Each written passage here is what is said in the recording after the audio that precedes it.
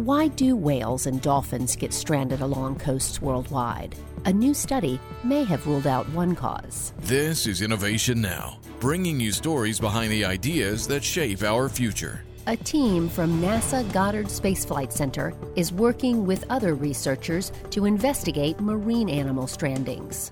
Just as weather on Earth brings thunderstorms and gusty winds, the ever-changing sun sometimes hurls massive clouds of solar materials into space. The effects of these eruptions, known as space weather, were believed to interfere with an animal's internal compass.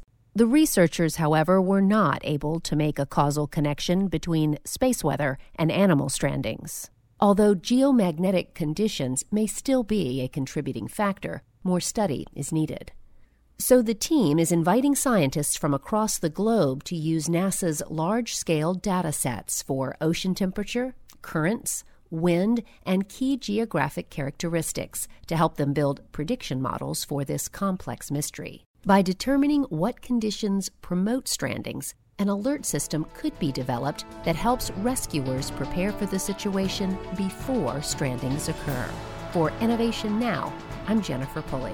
Innovation Now is produced by the National Institute of Aerospace through collaboration with NASA.